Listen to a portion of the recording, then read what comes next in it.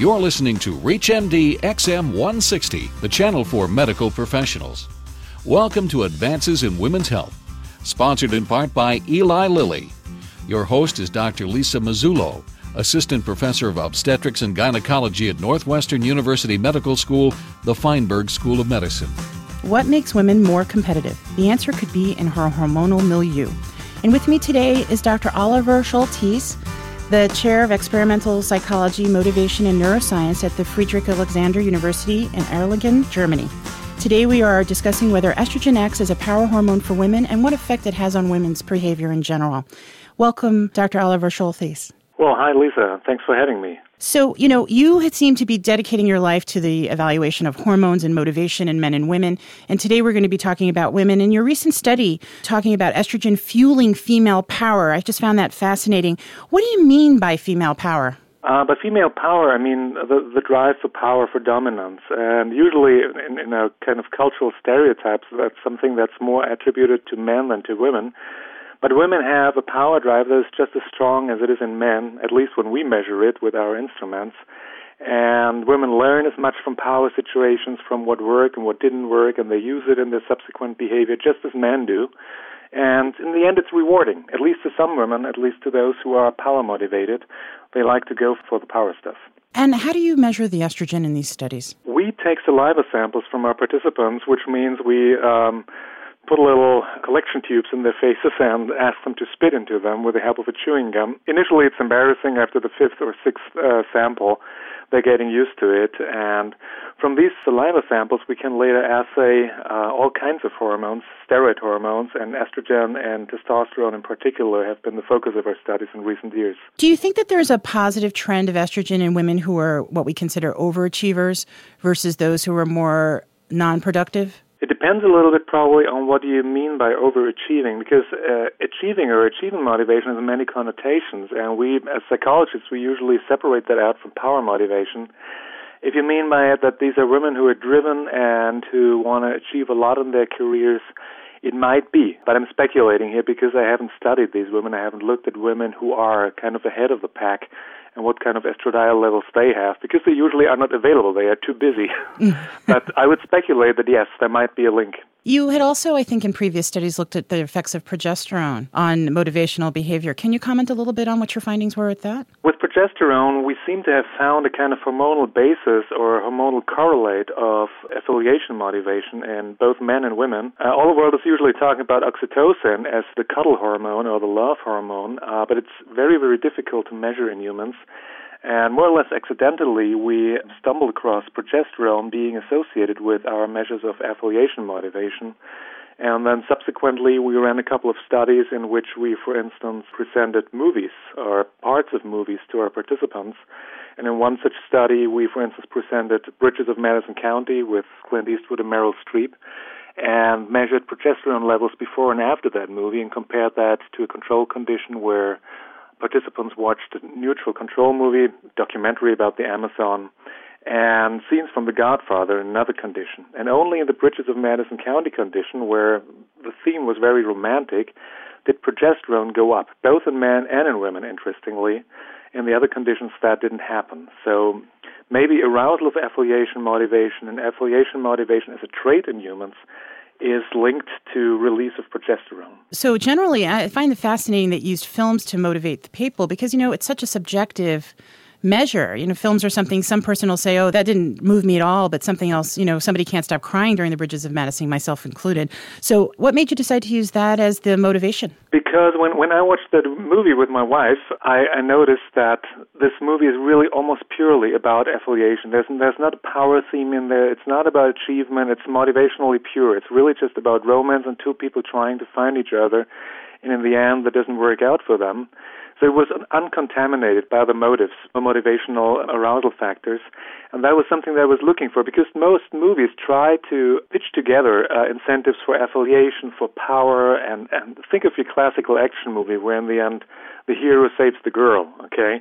That's power and that's affiliation. It's everything in one. And I wanted to separate out those different components and go for movies that were motivationally pure, so to speak. Did you use any other testing tools beside the estrogen or progesterone levels in the studies looking at the motivation of these women? Yeah, we also use an instrument that we call the picture story exercise, which requires our participants to write short stories about ambiguous pictures showing people in relatively everyday situations, and we later code the stories for content and look, for instance, for affiliation themes or for power themes, and then use the tally of those themes in participant stories to predict either their baseline progesterone or testosterone levels or changes in these levels in response to specific conditions. And that is how we get to people's power and affiliation motivation. We don't go for self-report measures because they usually do not do a very good job of predicting physiological changes in response to motivational incentives. So there are other studies that you've looked at evaluating implicit affiliation arousal and affiliation stress.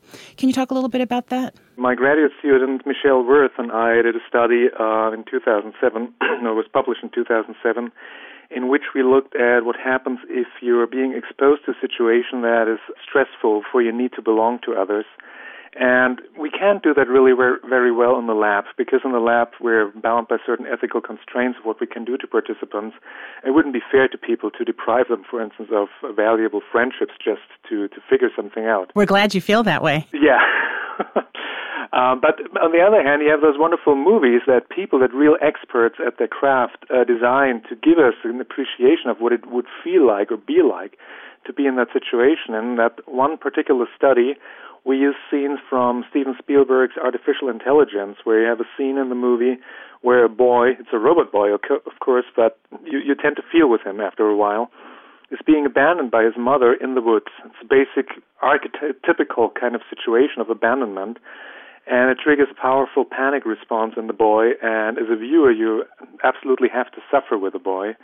And we were interested in what that was doing to participants' hormones. And in that study, we found that participants responded with an increase in cortisol to the situation. And cortisol, of course, is a hormone that is being secreted, among other situations, when you're under stress. Mm-hmm. When you can't handle the situation, when you're kind of out of your depth and your body braces itself for the long impact of a stressful situation. And I think when cortisol goes up, would you agree that also the precursors for estrogen and progesterone also may rise? That is true. That can be a correlate, although the body is really careful in separating out which hormone it will produce from cholesterol. All these hormones are derived from cholesterol, but the body tightly controls what kind of enzymes convert cholesterol eventually into one hormone or the other. So there usually is a correlation between those steroid hormones, but they seem to function independently for the most part. Was there anything else about that study that you found was surprising to you that you were not expecting? The one thing that we, of course, were surprised by and not too happy with, but that's what happens in science, is we try to replicate, on the other hand, our Bridges of Madison County effect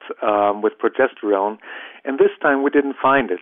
But what we did find in general, which kind of goes again for the hypothesis that affiliation is related to progesterone, is that those people who increased from before to after the movies in general in their progesterone levels were also the ones who increased in their affiliation motivation. That's a situation that you often find in science, that you have some evidence. Not everything will always replicate really well, but you find bits and pieces that you have to add up to a puzzle in order to eventually understand the entire picture, and we're still working on that. One important question I'd like to ask you about is the effect of oral contraceptives in harnessing or changing the estrogen levels in these women who have power motivation. I would think there is an effect, although we still have to look more closely at that. I mean, usually what happens with oral contraceptives is that the typical gonadal axis is being shut down in its normal functioning, so you do not release the proper levels of progesterone estradiol anymore because you fooled your body into thinking that there's already enough to go around of the stuff, and so don't produce anything else.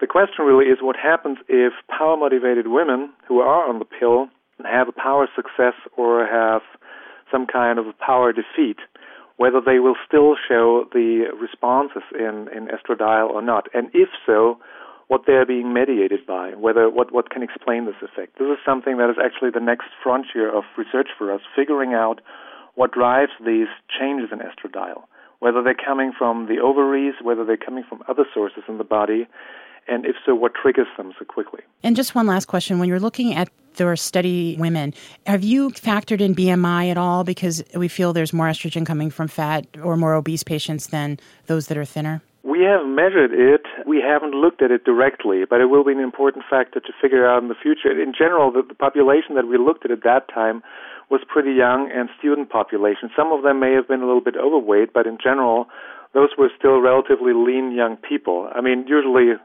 the ballooning happens a little bit later in life, and it would be interesting to look at that too, whether kind of constant levels of estrogen produced by the fatty deposits in the body moderate the effect or have an impact on power motivation. Thank you so much, Dr. Schultes.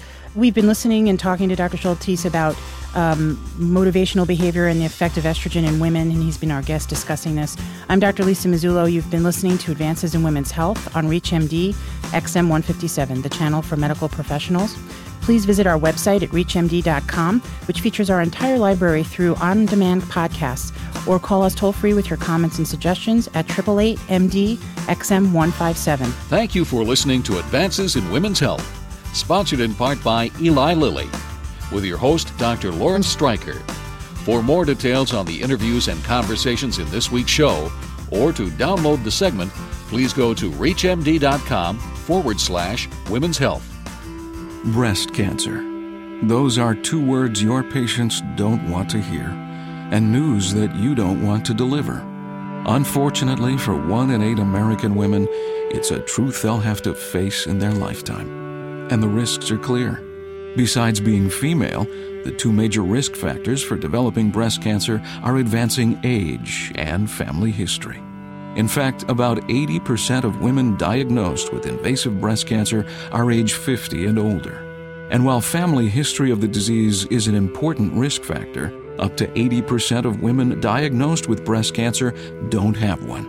Unfortunately, many women still have misperceptions about who is at risk. They think, I don't have a family history of breast cancer, so I don't need to worry.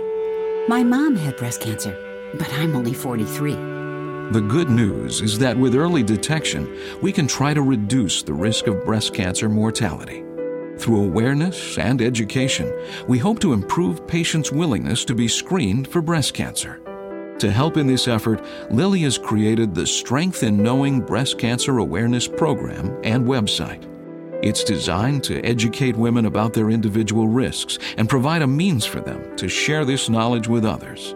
At strengthinknowing.com, women can hear from professionals as they discuss the importance of knowing the risks of breast cancer, find out about events they can attend in their city, and help spread the message. The resources may also be helpful to you and your practice. There is strength in knowing about the risks of breast cancer. So spread the word today. Visit strengthinknowing.com and tell your patients to visit too. I didn't realize I was at risk until I visited. I told my sister, my mother, and my aunt. This program is sponsored by Eli Lilly and Company. Answers that matter.